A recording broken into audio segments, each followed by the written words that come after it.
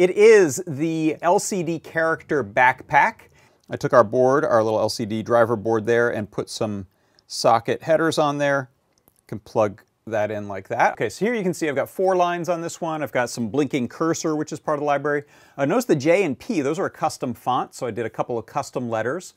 Same with that little sort of Space Invader guy who's flying along on the bottom there. It's a custom, so I filled 3 of the 8 custom slots, and then you can just call them using an address.